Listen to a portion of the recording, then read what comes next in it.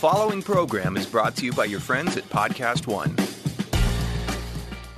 The all-new Toyota RAV4 asks, what if? What if your ride was refined and rugged at the same time? Introducing the all-new RAV4 Hybrid. 208 combined horsepower and standard all-wheel drive make it the most powerful RAV4. Plus, with its head-turning style and breakaway speed, it's bound to change the way you think of a hybrid. The all-new RAV4 Hybrid. Toyota. Let's go places. Horsepower. Ratings achieved using the required premium unleaded gasoline with an octane rating of 91 or higher. Premium fuel is not used. Performance will decrease.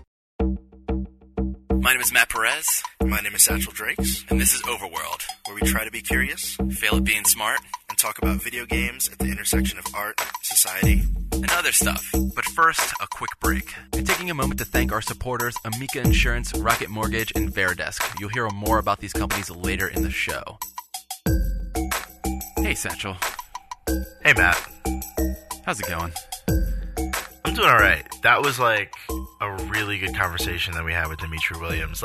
We kind of ended, there was almost a lack of resolve when we kind of ended it. We obviously had to end at some point. We were going to exhaust his time, but I had so many questions about how we interact like with other people within the context of MMOs and stuff, because I think it all just sort of relates to how we relate to each other as people and as people online across many contexts. So to run into someone like him who studies that and all the nuances of that is really cool.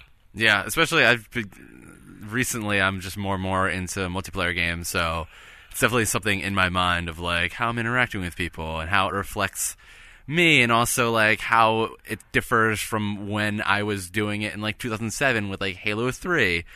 You've been playing World of Warcraft recently, right? Getting back into that. Yeah, I was literally playing that last night. I ran 3 dungeons. It was great. There you go. Back to and with a mixed bag of people I don't know and friends that I've known for a while, new friends. It's a fellowship builder. Yeah, or sometimes breaker. Yeah. Well, I'm playing Fortnite right now, and it's I guess it's a little different because it's a little bit more competitive. So, you might be in a game with 3 strangers, and it's just you guys. We meet up and we have to just figure out how to survive until the end, and it's usually a mess. But people are usually pretty active to actually talk in the game, which is not always the case. But and then sometimes my friends will come in and we'll it's just that. It just reminds me of just hanging out late at night and playing Halo 3, which was a formidable experience playing online multiplayer games. I think with 360 when that came out, everyone had a mic and everyone was willing to go in and chat and do call outs for spots where they see a Spartan, and that's always it's tough to recapture that, and when that happens it's it feels pretty special, Yeah, no, I totally hear that. Especially I don't know about you and how it works with World of Warcraft, because it's a different game, and I'm sure you played it early on, right, when it first came out? Yeah, I played it when it first came out. Yeah, so with Halo 3, so there was limitations to, the early goings of Xbox Live, and it was a thing of you don't just meet up with 3 of your friends and jump into a Discord channel. You're just out in the open. If you wanted to talk to your friends, you have to talk to it out in the open. So everyone's just super active and talking, and you can actually, you were I was meeting people and starting teams and stuff, and the same thing goes with before that when SOCOM came out, and that had the first mic, well, not the first, but a very popular mic and online setup for PlayStation 2, and having to go through tryouts to see if you're good enough to play with these guys in battles, and that was just super nerve-wracking. But I just remember vividly when I don't know, a year after Halo 3 came out, they introduced Xbox Live parties, and that was more yes, I remember that. Skype or Discord, where you just hang out in a private chat. And I feel that really changed, at least on consoles, the ecosystem of how competitive games were played, or how you interacted with people, because it was no longer out in the open. It's more insular, and so if you wanted to actually find teammates to play through Team Slayer, it was a lot harder. I don't know if that like happened for World of Warcraft or not, because it's on PC. It's a different experience. With PC, it's a little bit different. So if somebody wants to implement something, it doesn't have to go through this kind of proprietary, like, means of will Microsoft or will Sony like approve this, and then they have to put it together internally, and then they have to put it out to people who have to test it. With PC, someone could just like build a program that you can run that will like get things done, and you can run it adjacent to World of Warcraft. In the beginning, I would say World of Warcraft came at a time where people were already kind of online gaming and had like their means of communicating with each other. At the time, like TeamSpeak and Ventrilo, which were sort of the two de facto things. In the beginning, I remember kind of playing on my own and then sort of communicating with people. But once like running instances and raids became like a more popular thing, it created a market with which like developers could start putting together and selling applications where they could talk with one another. And it was for me it was a little bit less gradual than your experience. It was like night and day, where it went from not really communicating to now having full freedom. And like now it's grown to a point where it's essential, and you don't even need like a third party to do that. Like you don't need Discord. People use Discord, of course, but like you don't need it because the voice chat is actually built into the game. So if you're a part of a party, it will let you use your sort of like hardware microphone to speak with other people. Yeah. I guess it kind of also like depends on the game too, because I don't know about you, but like if I'm playing Call of Duty, I'm probably going to put music on and just like not talk to anybody. Like, it's just, yeah, for sure. It's a game you run around and shoot things sometimes. Like that's how I play it. But like, right. definitely, because the objective is kill guy. Yeah, exactly. Yeah. But in like a more Middle-earth and kind of token-esque experience, you have your classic roles of like, okay, someone's tanking, someone's healing, someone's doing DPS. Like there's different kinds of support. Usually there's chat to communicate that nuance. Not a whole bunch. Like I ran a couple dungeons that were almost completely silent. But, for the most part, you want to make sure, hey, is everybody ready before you go to the next mob boss? Versus just like an all-out war with guns and explosions. Yeah. I have, like, my big thing, multiplayer game I constantly mention when I got, like, college was League of Legends. Like, that was it for me. And it's, like, that's definitely a game where you absolutely need to rely on your teammates, which is, like, a good and bad thing. It's like, yeah, like, we're actually going to interact with one another because we really have to. Like, you need to be signaling to your teammates and you have to play a role.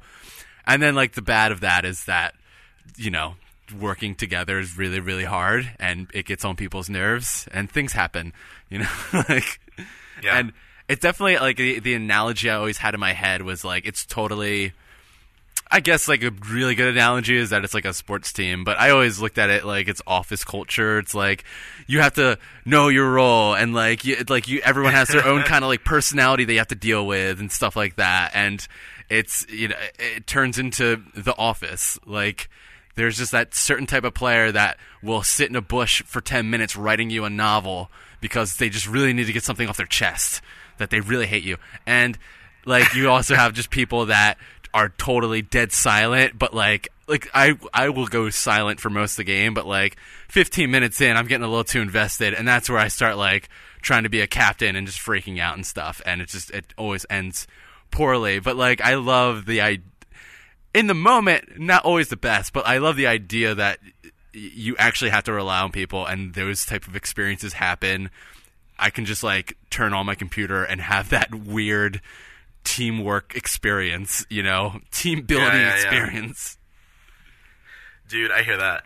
I definitely, I think I'm somewhere in between there, where like the way the term I've sort of coined for it with my friends is like, I'm like that cigarette player where I like to be able to sit down and like one hand is like just use one hand to like get through the whole thing. The other hand I'm holding a cigarette and I'm like talking with other people, like connecting with other people, like one-on-one maybe, but for the most part just sort of like playing through, like getting my job role, like not getting too like intense, like that meme of Charlie from It's Always Sunny in Philadelphia with like the the red string like running across like the map on the wall or anything. Like, you're trying not to get too like beautiful mind about it. But just know, like, I'm a healer. I love being a healer. Like, just knowing I'm a healer, I just have to keep everybody alive and just casually going through, knowing my way through and doing my thing. But I totally hear that, and they're totally folks that, like, you know, I like that every team I have has like the rah person in it, so I totally relate to that too. Yeah. Going more off of the sort of social component, like there's some interesting things that come to mind that we touched on in the interview.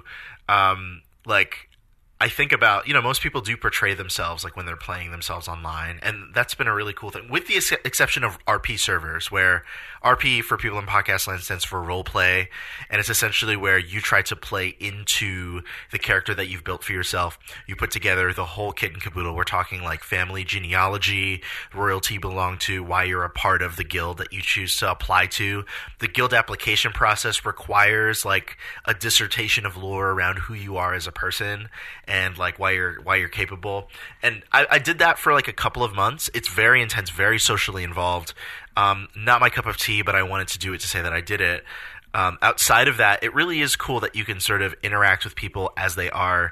I don't know about you, like, and I'd love to hear like sort of your story with that. But for me, being on Ventrilo and being in these different voice chats while questing with other people, I was able to formulate a lot of like very strong relationships with people that, you know, at the time, like, I'm thinking when I first started playing, I was in high school, that I never thought that I would ever connect with or talk to, you know? Yeah. There just so many like late night chats where you like create a private room, and maybe you know, you're with a guild of people, there's like 50 people in it or whatever, but like there's like one dude you quest with, super chill, or gal, or non-gender conforming, and like you're all just kind of playing together. You go into like a private room and you just talk about like life. Like, those were the best night. Like, it's 2 a.m., you're freaking killing dragons, whatever you're doing, and you're just like having like a half decent conversation with a stranger. And then like over time you find out like, oh, that person was a mom. Oh, that person was, you know, comes from this walk of life that I've never even like really interacted with before. Those moments, I feel like, in a really weird way, prepared me for the real world. Yeah. No, I totally get that.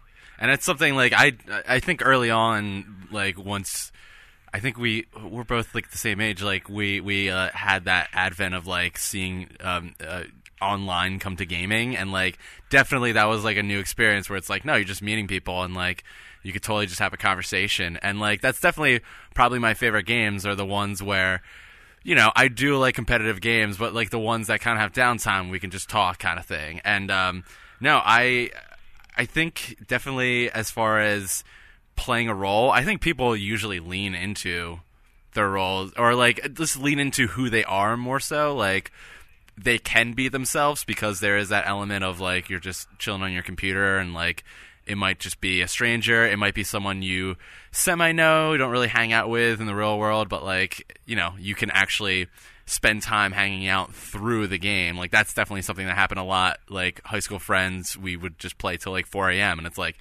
you usually can't hang out till 4 a.m. in high school. Like, you can do it in a game though, you know? And yeah, I definitely think I become... Oh my gosh, you're so right. Yeah. Those were my hangouts. What does that sound like? No, I don't. I'm terrible at reading. I'm listening to Masters of Doom, and that's something that like John Romero expressed, where it's like, oh, like I don't have to bug my friends at midnight to make them play Doom. I can just like play online. That sounds amazing. So that's like totally like, yeah, it's the equivalent of hanging out, and that's definitely what I did throughout high school, and like a lot of good memories and stuff. But it definitely, I think, you become more of yourself, where even if like I'm playing a role-playing game where you know, you have to make these decisions that you don't necessarily think are reflective in like your everyday life, when you look back, they tend to like, I think they tend to show just kind of like how you are. Like, it's kind of like a personality test, and certainly, and like it's totally like a storytelling technique, or like a ethos where it's you know, conflict breeds character kind of thing. Like, every movie should have constant conflict for 2 hours so you can understand who this character is. And that's like when you're playing like a video game, like you're in the midst of a conflict, you know, like you have a goal in mind. So yeah, like I think definitely both the good and bad sides of me come out while playing a competitive online game. Definitely if I'm playing with friends, the bad side doesn't come out. Like, you're chilling. And that's definitely recently, because all my friends from high school were kind of like splintered across the country at this point, My one friend's in Seattle, and it's like us hanging out is either playing Overwatch or League of Legends or something like that, and we just get in Discord and just talk, and that's like how it goes. So there's like a lot of those different interactions, and it has become sort of this. You don't even like think about it. It's totally like a chat room, or like it's your way of hanging out now. It's just like 2018, man. I don't know. Definitely not a bad thing. No, I don't think so. Yeah, I do remember vividly when we first got online for PS2, or just playing Counter-Strike and TF2 or TFC. Oh my gosh, did you play online for PS2? I respect if you bought that modem. Yeah, man. I played SOCOM. Oh my gosh, that's wonderful. It was I love SOCOM. I think that's why I like PUBG. It's kind of like SOCOM, but it definitely, you had to hook it up to your phone, so there's that. Or no, yeah, I think you could do dial-up. But I think we eventually got a modem, but it's still super laggy. I remember trying to play Tribes 2. That was impossible. SOCOM was a little bit better. But no, totally. I absolutely got that with the weird headset you got, too. It's great. But before that, we didn't know better. Yeah, exactly. We did not know better. But before that, we had, Counter-Strike and TFC. And definitely, I don't know how my parents felt about it, but it definitely was like, oh, I could just like mess around and yell at people. It's great. But also just like the actual like, oh, now you're joining teams and stuff, and actually meeting people, and like it's totally that experience of like, oh, this is weird. Like, you're not supposed to talk to strangers, but this is cool. Like, dude, I totally relate to that. I feel like we're already starting to cover ground that Dmitri Williams talked to like very, very well. So let's jump into the interview that we had with Dmitri Williams. He's an associate professor of communications and journalism at USC. Please enjoy this, because we did. But first, a quick break. Traditional, static offices are a thing of the past. Today, companies and employees want an active workspace. Veridesk helps people reimagine their office design. Being more active at work, like standing more and sitting less, can help improve your health by boosting energy and productivity. Veridesk active workspace solutions make it easy to encourage more movement in a day. The new ProDesk 60 electric standing desk is the cornerstone of the active office. It's designed with commercial-grade materials, stable at any height, and fully assembled in under 5 minutes. Plus, all Veridesk products are made to last. They're also simple to set up and move or reconfigure as businesses change and grow. Check out Veridesk products, including the new ProDesk 60 electric, risk-free for 30 days with free shipping and free returns. Learn more at veridesk.com/Forbes. That's VARI desk.com/Forbes. So with us now is Dmitri Williams, an associate professor of communication and journalism at USC. Dmitri, thanks for joining us again. Happy to talk to you guys. Yeah, so can you talk about your research a bit into online communities? Like, are you studying behavior of individuals and groups? Yep, that's a pretty good broad level description. I like games. I've been studying game players for about 15 plus years now, and I started off talking to people, literally playing games and doing what we call participant observation. And then I moved into experiments and surveys. And more recently, I've been doing large scale big data type stuff. And yeah, I look at individuals, try to see what makes them tick. But ultimately, I'm really interested in how that rolls up to large groups of people or small groups of people and community level effects. So it's the social psychology of individuals and groups playing games. So things like how they work together and, meet up and things like that? Sure. Well, I take it as a given that they've got their online life and their offline life, and sometimes those are the same and sometimes they're separate. And so some of the research is about what happens when people that don't know each other go online and their relationships are, mediated in some way because of the kind of game they're playing or the way they're playing it.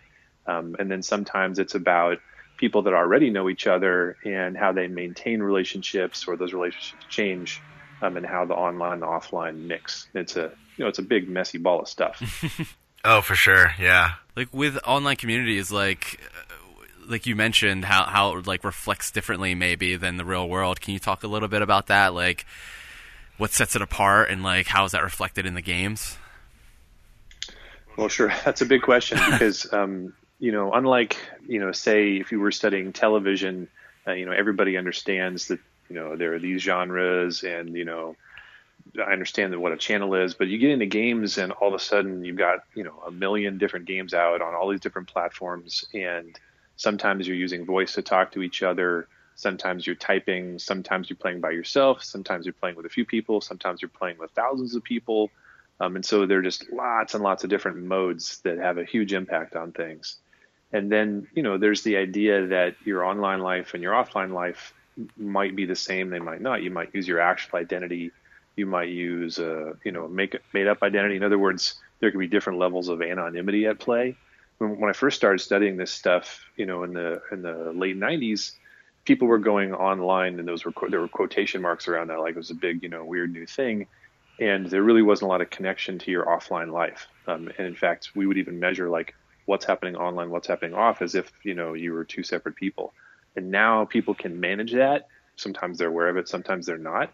And kind of some of the broad things we figured out are that, generally speaking, people, when they go online, they're pretty much like themselves offline. There was kind of an open question at the beginning, like maybe everybody's going to go on and pretend to be a blank. And not a lot of people do that. Like if you're outgoing, you're outgoing. People don't change a ton. Sometimes they're just more of what they were before. But this is a deep rabbit hole, right? So you guys tell me where you want to go down. Yeah, that's totally fair. Sometimes maybe you even get the more brash, brazen side of people that you wouldn't be able to get in real life because you don't see their face. I could feel that. Yeah. I think one thing that kind of floats to the top for me, at least one question that floats to the top for me, is in your research, has there been any kind of difference in behavior between the way people playing something like Second Life, for example, would play versus World of Warcraft, where in games like World of Warcraft, a lot of those Blizzard online games, you find experiences where it's all kind of wrapped in this united goal that's very like competition oriented. And with something like Second Life, it's much more open form, right? And everyone can have different goals or can be on for various different reasons. On World of Warcraft, in a competitive context, you could be on for different reasons as well.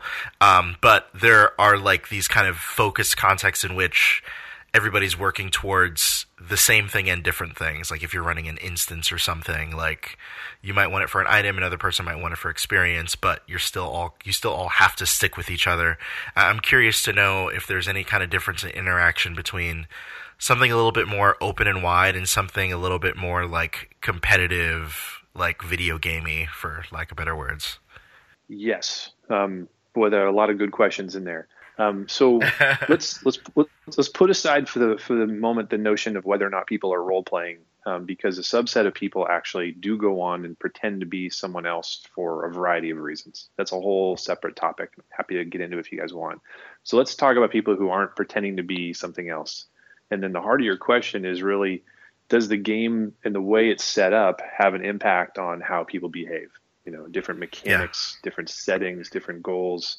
Some games are more what we call on rails. If you're playing Super Mario Brothers, you're going from left to right, and you may jump and go back a little bit, but you don't have a lot of creative control. And other games are more what we call a sandbox, where you can go in and do lots of stuff. And Second Life would be an extreme example of a sandbox where there's not even a way to win. It's just like a bunch of tools, like Minecraft on creative mode. Whereas Warcraft is still a sandbox world, but definitely has goals and mechanics, and you're trying to win and do things. And the way that the game is set up does have a big effect on the kind of relationships that form and how you behave. So forget video games for a minute and just think about a sport that you play or a game that you played, with your friends around the neighborhood. The rules of the game would actually have a huge impact on how you felt about the other players. So just the fact that if you're going to be on separate teams, you're going to think about us versus them suddenly. If the game encourages aggressive behavior, you might have more conflict with other players. And you can take the same people and put them in different games, and they're going to have these different emotional and social reactions. So the main mechanic in a game like Warcraft is, here's our fancy word for the day, interdependence, where the players actually need each other to survive.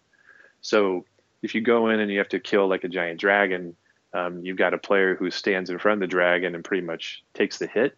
You got a player like me who's a coward who runs in back and shoots an arrow at the dragon from far away. And then you've got somebody trying to keep that big tank-like character alive.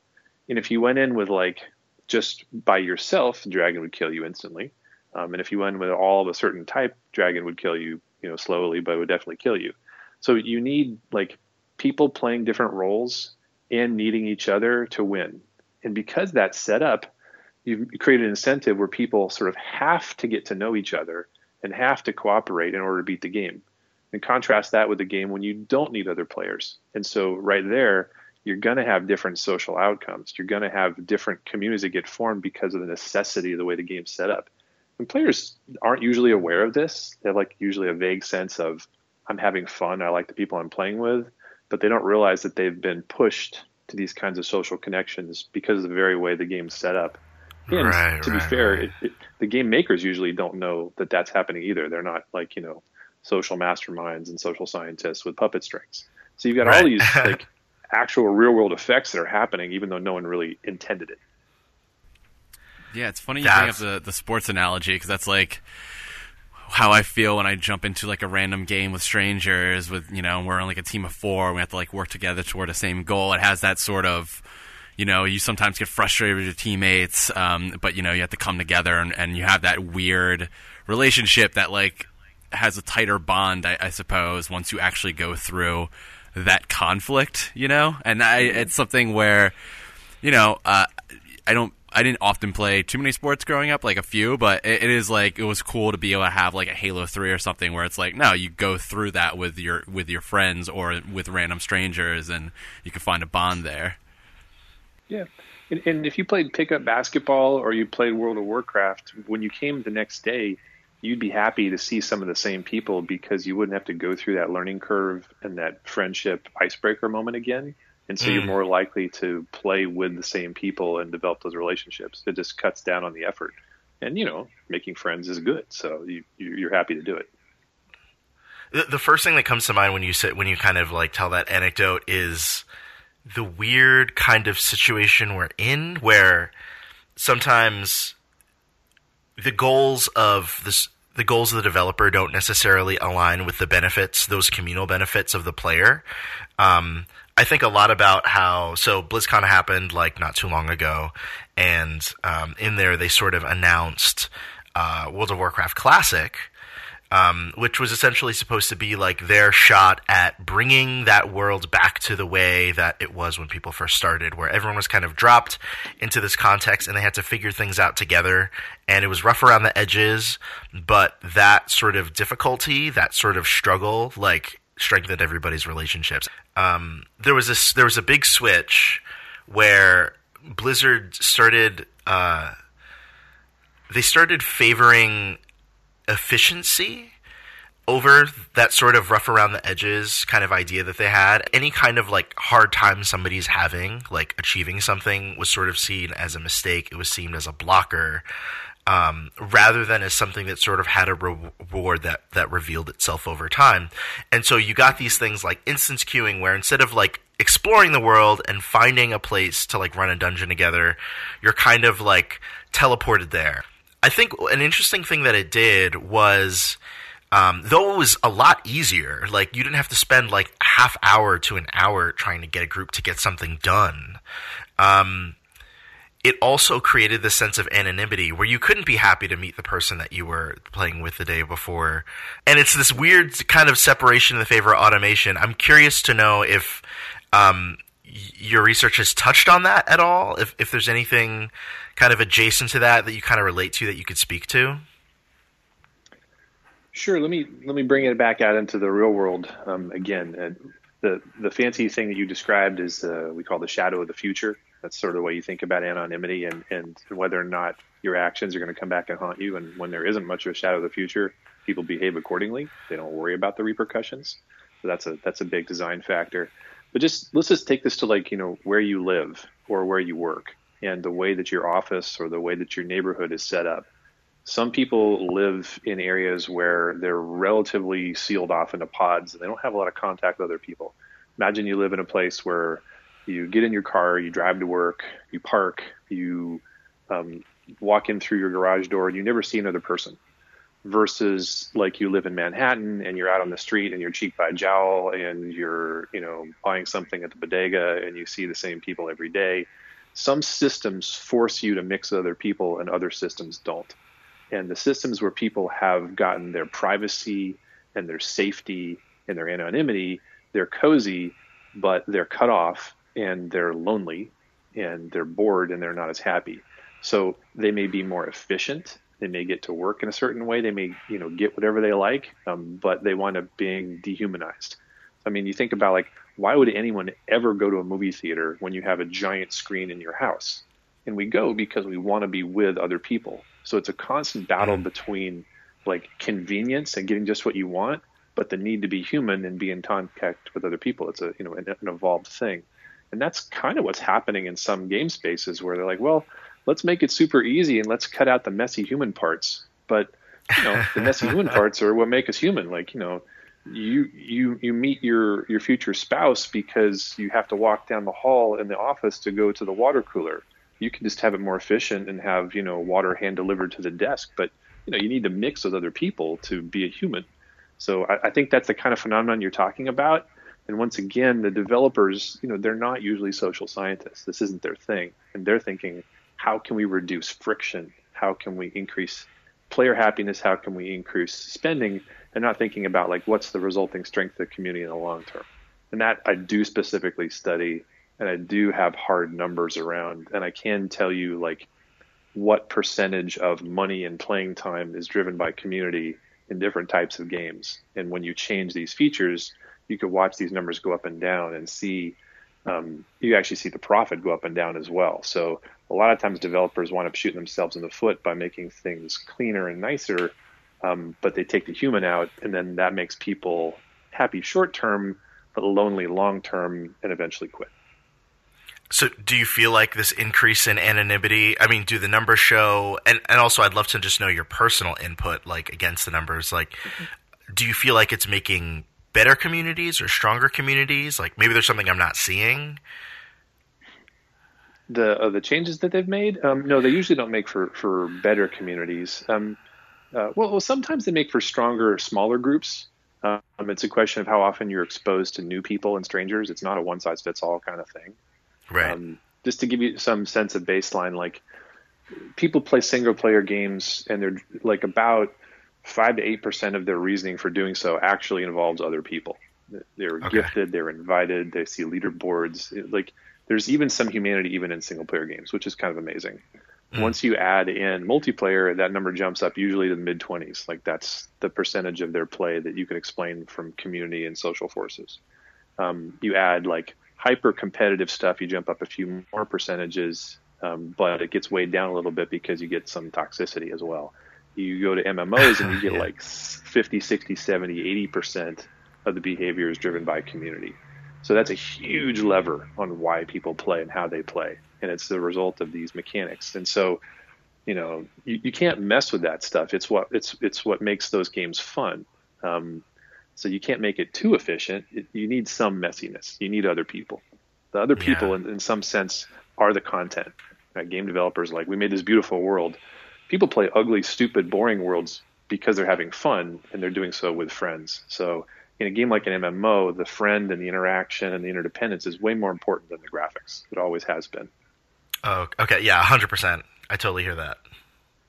Kind of going along with that, we have new technologies like apps like Discord where, it's making chat, you can make it more private and I feel like that, do you think that has affected how these communities are formed or how game communities are cultivated with these new efficiencies, I guess? For sure. I actually did an experiment on World of Warcraft player guilds a few years back where voice chat was just starting to come online. People were using TeamSpeak and whatnot, but it was still new, so a lot of people hadn't done it. And I got a bunch of guilds, and I gave half of them headsets and microphones and access to servers to chat, and I gave the other half nothing. And so it was really a test of the effect of like, what does voice do? And inside the clan or inside the guild, it had a pretty positive effect. It makes things much more personal. You get a lot more social cues. You can hear tone of voice.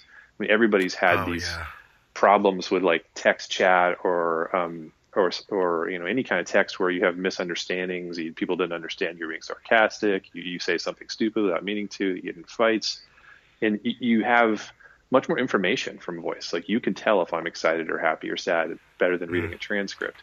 And so the people would actually get deeper connections, and it insulated them from a lot of the tumult that was happening out in the game world at the same time.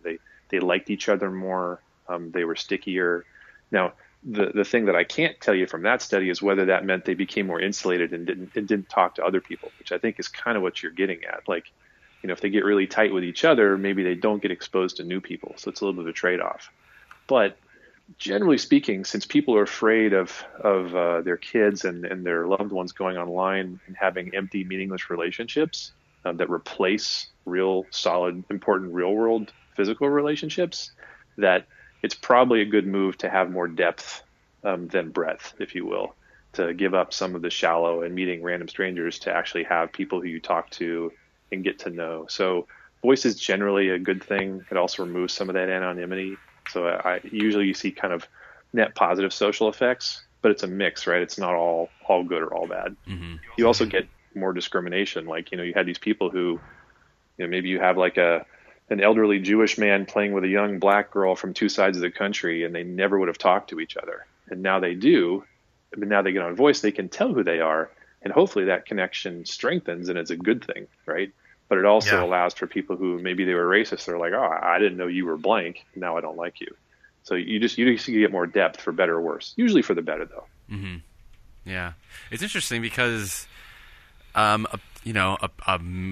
of the biggest games in the world is League of Legends, and they have not moved over to voice chat. And I'm wondering, if really, still? Yeah, it's still text, and it's difficult to type while playing a MOBA. Yeah. It's definitely something I think they've always pushed back against, and I don't know whether that's because maybe they want all of the toxicity in writing, maybe, or I don't know how they feel it'll affect the community or like how people interact with one another. I'm actually not entirely sure why they haven't moved over, but that's like an interesting case where, they're still going old school, I guess, with it, and you have to, if you want to, you'll have to rely on like a Discord channel or something like that.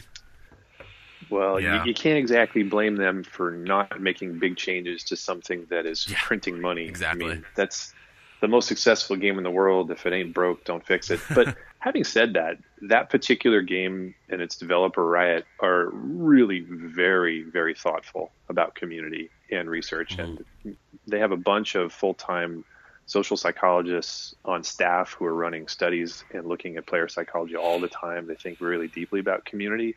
It's very unusual in the game industry to devote that much time to it. So they're probably the most famous for working on and being proactive about toxicity.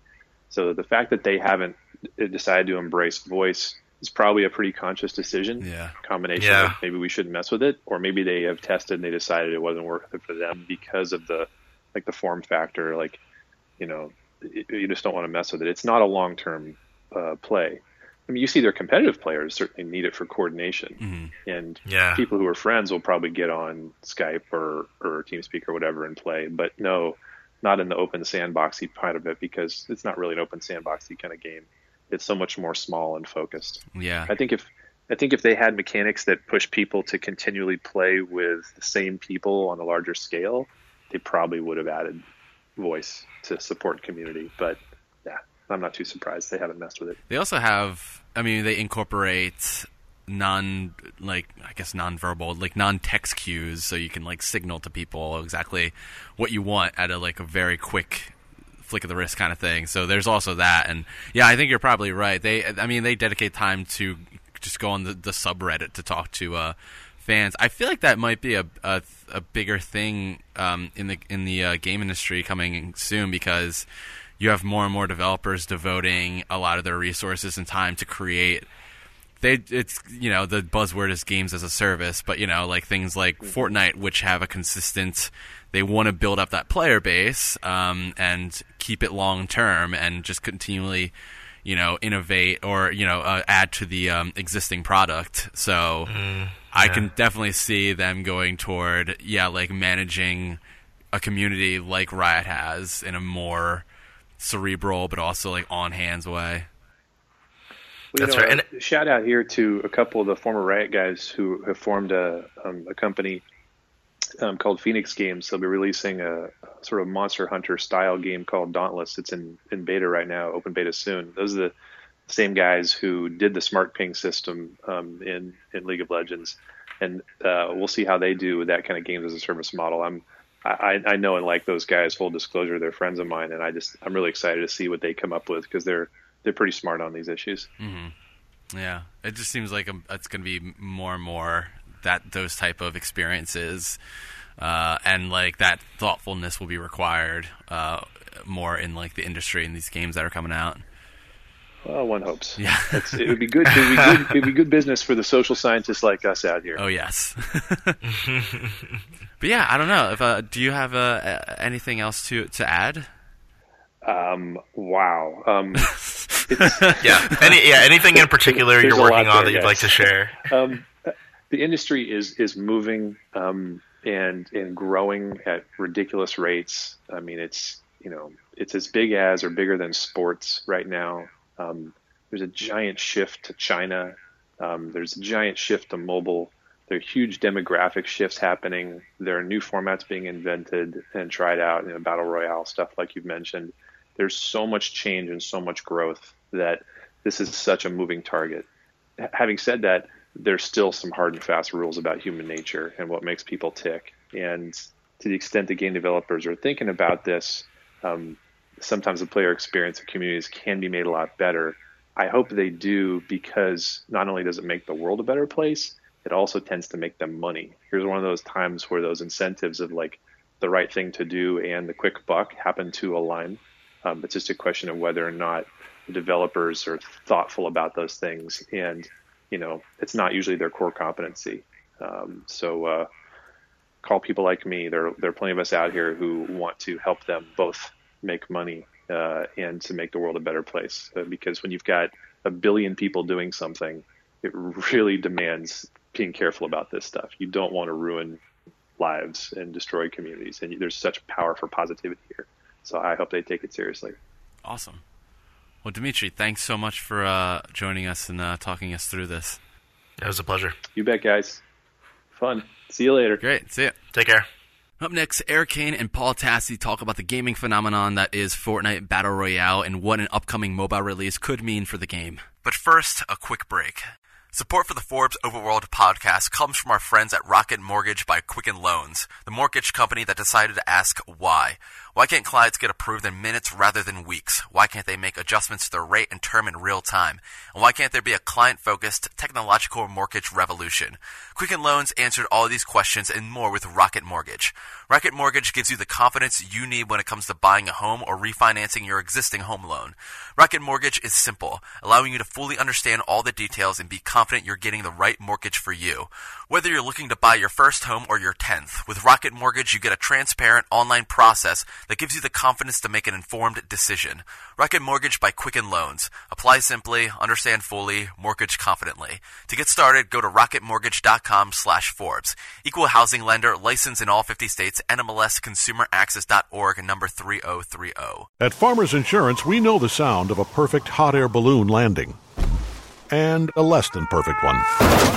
Seen it, covered it. Click for more. We are farmers. Bum, bum, bum, bum, bum, bum. Underwritten by Farmers Truck Fire Insurance Exchanges and Affiliates. Products not available in every state. Hi, I'm Erik Kain. And I'm Paul Tassi. And we're going to look at a game that has been sort of taking the internet and the world and the gaming community by storm. And that's Fortnite Battle Royale from Epic Games. Yes, and it came out last year, but I would say the last kind of 2 months specifically, it's really just kind of exploded and gone to another level that I have not seen personally since kind of the Pokemon Go craze, where it was all anyone was talking about for a certain amount of time. We saw maybe a little bit of it with PUBG, which is kind of the game that inspired it, but I think now Fortnite is kind of the clear winner of that contest, and it's just continues to go up and up and up.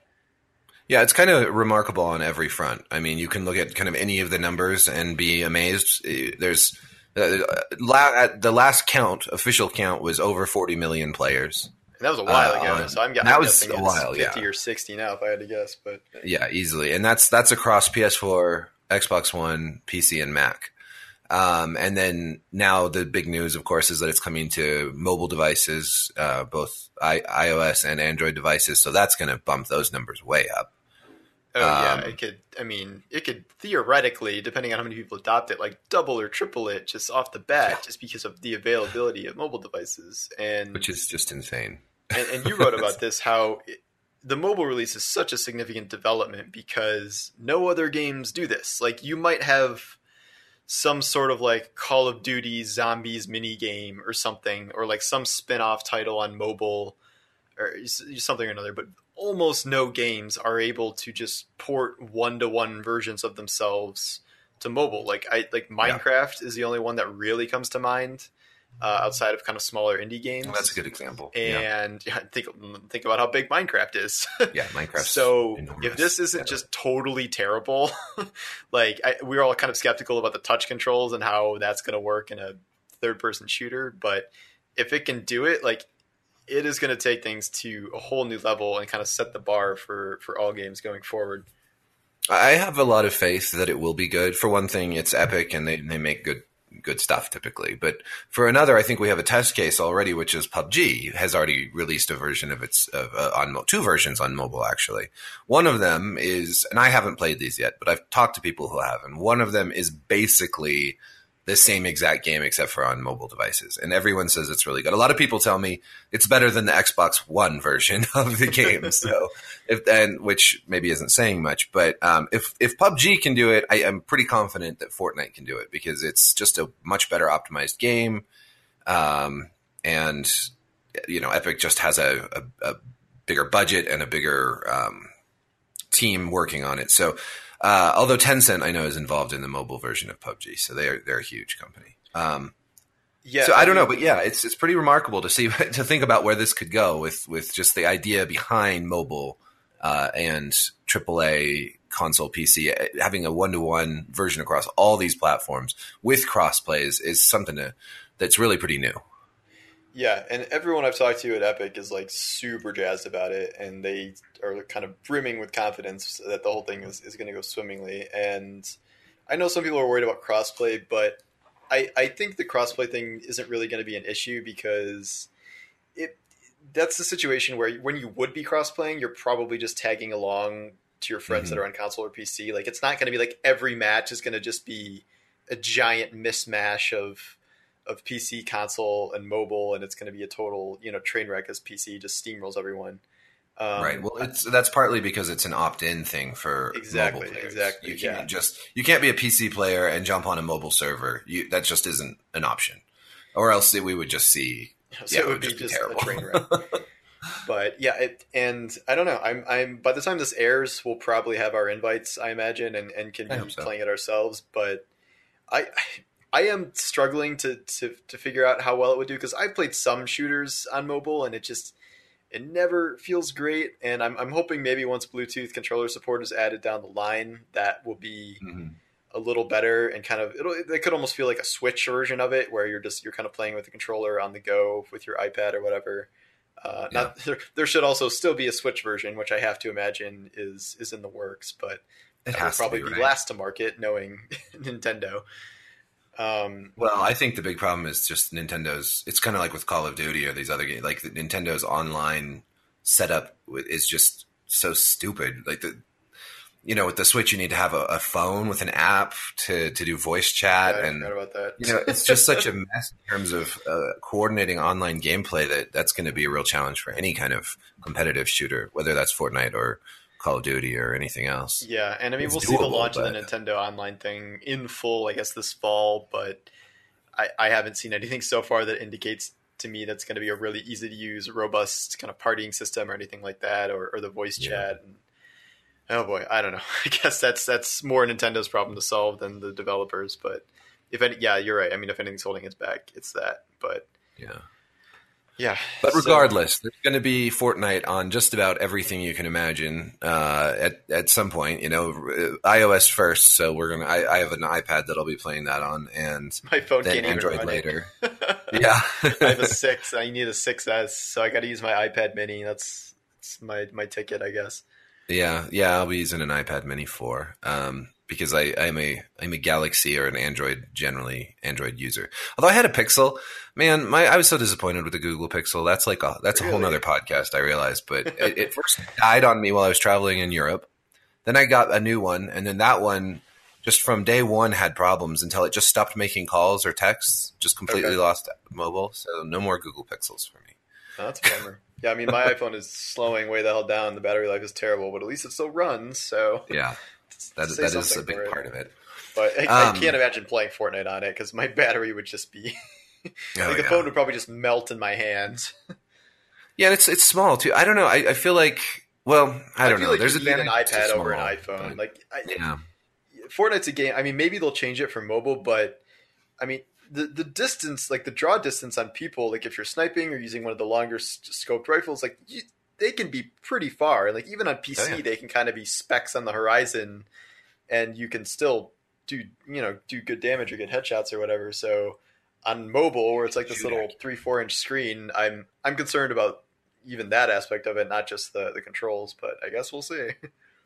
It'll be interesting to see if some of the big streamers like Ninja play the mobile and still just stomp everybody. I bet they will because there's a certain measure of just game awareness that will give you an advantage. But I imagine someone like Ninja would play it for like a day and then be like, all right, well, this is goofy, and I'm just going to go back to PC where I can actually make like really awesome plays as opposed to like barely making it through a match or whatever. I mean, I feel the same. Even though I can't make really awesome plays, I feel like that's going to be me too. Like, I think that I'll use it probably the crossplay more to play with like my 7-year-old. Like, have him hop on the tablet, maybe and then go run duo mode or whatever. I don't know. Like that's like you said, like tag along stuff. Get the I mean, think about it. Group together. You could have like a family that has Fortnite on PC, and then you have an Xbox, and then you have a couple phones, and that's a whole. You could have a squad and a family if you had enough people wanting to play, and you just don't. I mean, certainly not with the mobile aspect. You don't see that in other games. Like, forget. I mean, most games don't even have PC console crossplay. Forget like mobile also. So this is. I feel like this could all end up backfiring if it's just so unbalanced that everyone hates it, and it's a disaster. I don't see it backfire though. I mean, I see people just not really using the crossplay that much. Yeah. But for the most part, I think if people are happy with the mobile version and they're just going to be playing mostly with other mobile players, like that'll be fine. Yeah, because everyone's at the same advantage level if they're all using the same controls. But so Fortnite pretty much surpassed PUBG in terms of active player base and everything else. And what was the Twitch stat? There's twice as many people watching Fortnite streams as PUBG streams. People streaming and watching at least, I think, at this point. But I mean, if Ninja gets on alone, he's like 90,000 viewers by himself. So. Yeah, it's just crazy. Yeah. I mean, what do you? I mean, you've played both games and you've, I assume, watched both games being played. Yeah. What is it? I mean, what do you think? What is Fortnite's magic? I wrote about this today, and like I just think there's so many factors that all went into this that it's hard to pinpoint one. I think PUBG is starting to be at a significant disadvantage because of speed, not gameplay speed. Well, partially gameplay speed, but like literally the speed of development, where PUBG is on PC and some mobile areas and then like one console, but the pace of development compared to what Epic is just cranking into Fortnite every week or two is just, it's crazy. And like PUBG is still struggling to battle cheaters, which Fortnite doesn't have as big of a problem with. And I mean, they are developing stuff and they're doing new maps and stuff, but Fortnite is just pumping out so much content so consistently with their season system and stuff they're adding to the map. It's hard to keep pace. I also personally think that it's just the more appealing title. I think the visuals play into that. I think the cartoony nature of it gives it kind of an Overwatch Pixar vibe that is attractive to a broader base of people than like, oh, here's like CSGO graphics on an open world map, essentially. You know what I mean? Yeah. And I think that's part of the appeal and how it's almost become like a family game. And like, yes, it's about shooting and stuff, but it's about as non-violent as a shooter can get. I mean, you can throw grenades that make people like break dance in place. Like it's, it's not, anything too bad, but, and above all else, I mean, it's free to play game. Yeah. That's and PUBG is what, $30 asking price. Plus I think they're still doing loot boxes, and Fortnite is free. The microtransaction system is nothing really offensive at all. Just subscribe for a season for $10 and get a bunch of prizes, and like you can buy stuff if you want, but I don't know, all this stuff together, I think there were a lot of smaller advantages that kind of snowballed into a huge one. And now if people are picking between PUBG and Fortnite, Fortnite's kind of steamrolling now. So that's the train you want to get on. Yeah. Yeah. It is just, it's a very pleasant game, like it is still tense. Like PUBG is a very tense game. Yeah. I think it's much more tense. And I think that in some ways I like that about it. I wrote about that too, just how I enjoyed that sort of, that you built such tension in PUBG, and then it kind of all releases, especially if you get to the end and you get into like a final shootout. And there's similarities in Fortnite, but it's also just it's a happier game. It's more colorful. It's more just enjoyable to be in. It's less buggy. There's fewer cheaters, and it costs, like you said, it costs nothing. So just kind of that feeling all around with Fortnite is one that's very pleasant and satisfying. It's certainly fun to watch. I don't really watch a lot of streams. I don't watch a lot of Let's Plays, but watching someone like Ninja is really entertaining. Yeah, I don't watch Twitch anymore at all, just because it's so time consuming. But like, his stream especially, I've just found fascinating, and I just have it on in the background like half the day now. And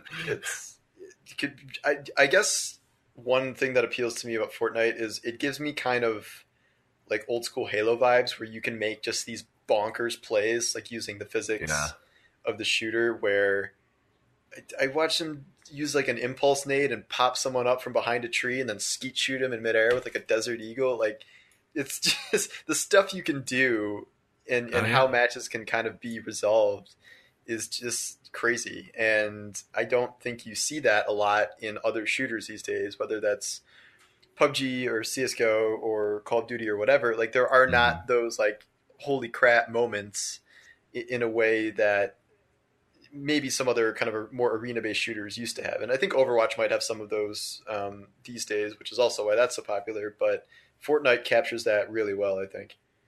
Yeah, no, it definitely does.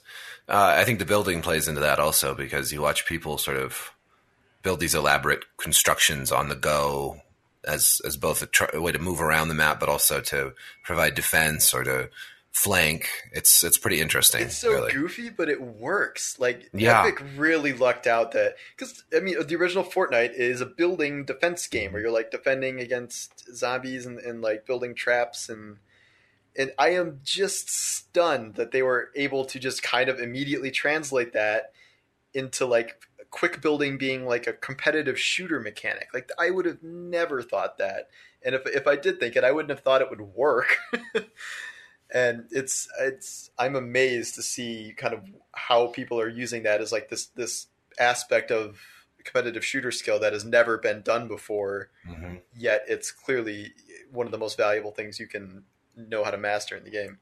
Yeah, at first I felt like that was just sort of tossed in there kind of because they had it in the Save the World, in that version. And but then, as we watch people get good at this game and develop their skills, you see how valuable it is.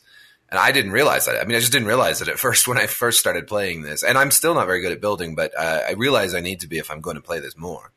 Though I do find it easier on PC also to build than on like PS4. So yeah, definitely. You have a lot more control on PC. Yeah. I definitely think it's just easier to kind of move between building, shooting, that kind of stuff. But it is one of those things that really does take time. You really have to get good in the parlance of Dark Souls. You certainly do. But that's the other kind of appealing factor about it, where you can kind of be a total knucklehead and when it comes to the game and still get like, top 40, 30, 20, just if you're playing somewhat carefully. And like, no, you're not going to go toe to toe with the last 5 dudes and probably come out on top. But like, you can outlive a lot of people. And that kind of is its own form of gratification where, every game 99 out of 100 people are going to lose. And that makes it not feel as bad when you do lose because that's just how the game works. And if you get out 60th, you still survive more than 40 people. Or if you get out 98th, you just immediately start over and like nothing of value was lost. You don't have to. Yeah, it's not like a Call of Duty game where you have to sit in like a lost match for 20 minutes and just watch yourself get slaughtered. And like almost every competitive shooter has that issue to some degree outside of the Battle Royale genre. Like that can happen in Overwatch where you're just getting steamrolled and you know it. But in this, if it's just you're out and you just start over again. It's a clean slate every 5-10 minutes. Yeah. I know like my 7-year-old plays Fortnite and I'll ask him like, what'd you get? And, sometimes it's, I don't know. I didn't even check. And sometimes, I was number 5, and he's 7. He's not like out there building stuff really. He's not doing much of that. He doesn't even hide that much. He just kind of goes and gets stuff. And then, he's like just kind of the most straightforward player. One thing I like more about Fortnite than PUBG is like, I never felt like, in Fortnite, I rarely feel like I am just constantly outrunning the storm, whereas in PUBG, I felt like the whole game was fleeing from the death wall to a point where I was worried about that more than I was anything else. It can like be. Fortnite, it's a presence, but it never feels like as oppressive, I think, as it does in PUBG. But I want to have a game where instead of a storm, it's a zombie horde.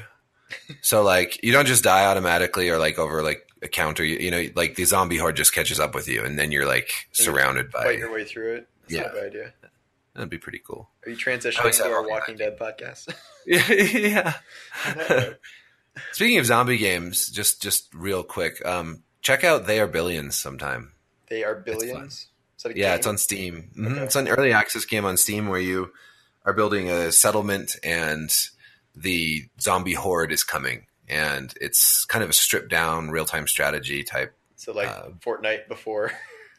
Well, no, it's like more like Warcraft or something. Okay, all right. I love RTS games. So yeah, you build your settlement. You can build walls and you can build guard towers and you upgrade your buildings and you upgrade your troops and all that. And you get hit with like small waves of zombies. And if you're not really prepared, they can just completely overwhelm your town. Okay. But if you're prepared, you can hold those off and then like eventually get to where the actual horde shows up. And it's like really hard.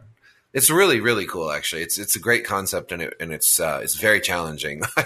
I still have not gotten that far in that game. In early access?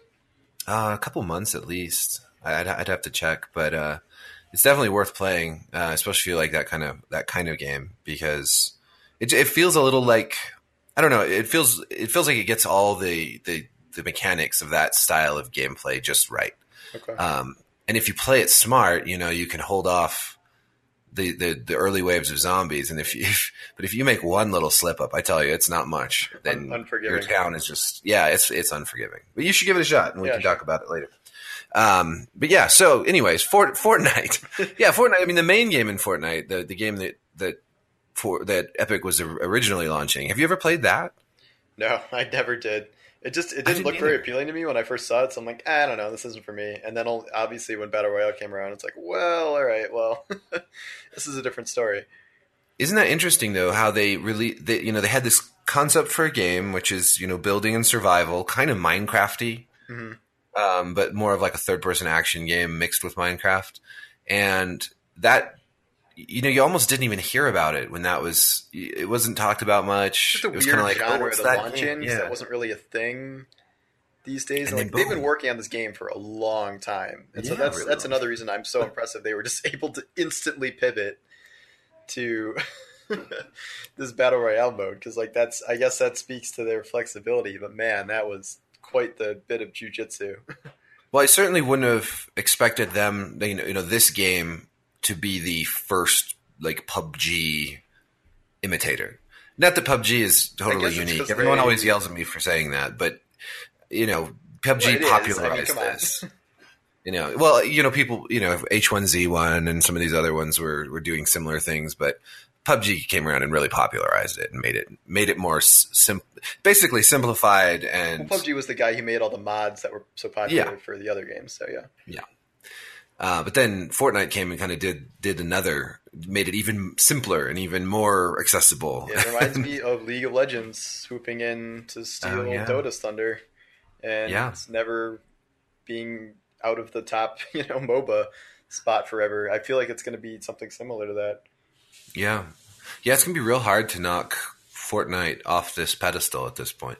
Well, I've heard of people like Blizzard is thinking about doing a game like this and stuff like that. But like, if they do, how far away would that be? I mean, that could be 8 months, a year, 2 years away, depending on how they did it. So, well, look at Blizzard. Blizzard has had some enormous success stories. I mean, obviously they were not the first MMO, but they certainly kind of mainstreamed the MMO genre, right, with World of Warcraft.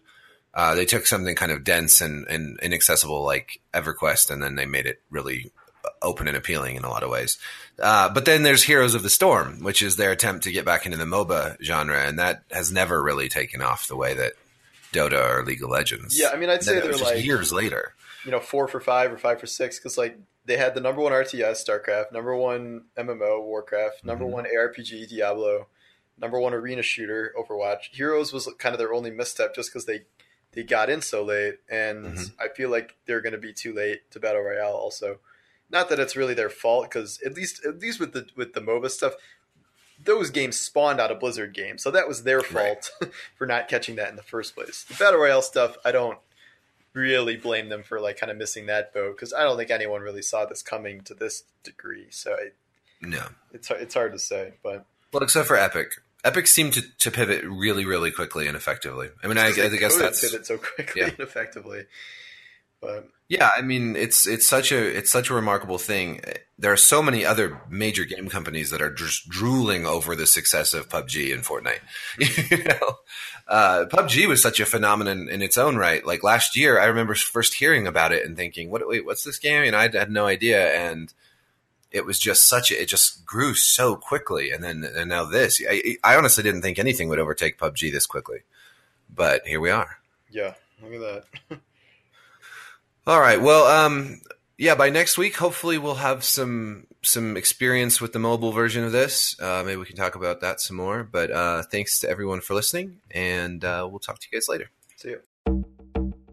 That's it for this episode of Overworld. Thanks for listening. I'm Matt Perez. And I'm Satchell Drakes. If you'd like to get in touch with us, please reach us at overworld@podcast1. That's ONE.com. And also you can reach us on Twitter. My handle is @Satchell Drakes. That's Satchel like a bag with an extra L. And mine is Matt Ryan Perez. Thanks for listening. Take care.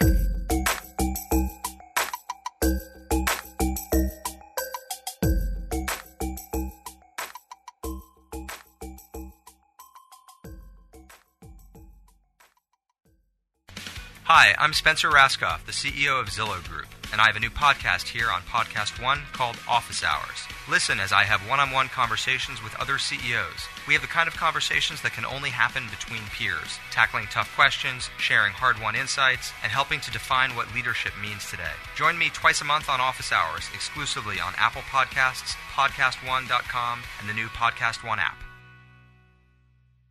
At Farmers Insurance, we know the sound of a perfect hot air balloon landing. And a less than perfect one.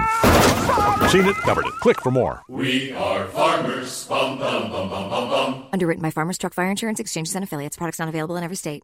At the border. I'm Ed Donahue with an AP News Minute. At the roundtable discussion today in San Antonio, Texas, President Trump heard something he said he never heard before about life along the border. Many people are dying, and the danger of living here, unless you know exactly what you're doing, is tremendous. This is Texas Lieutenant Governor Dan Patrick. Where are the people in Washington to stand up for these children, these women, these senior citizens?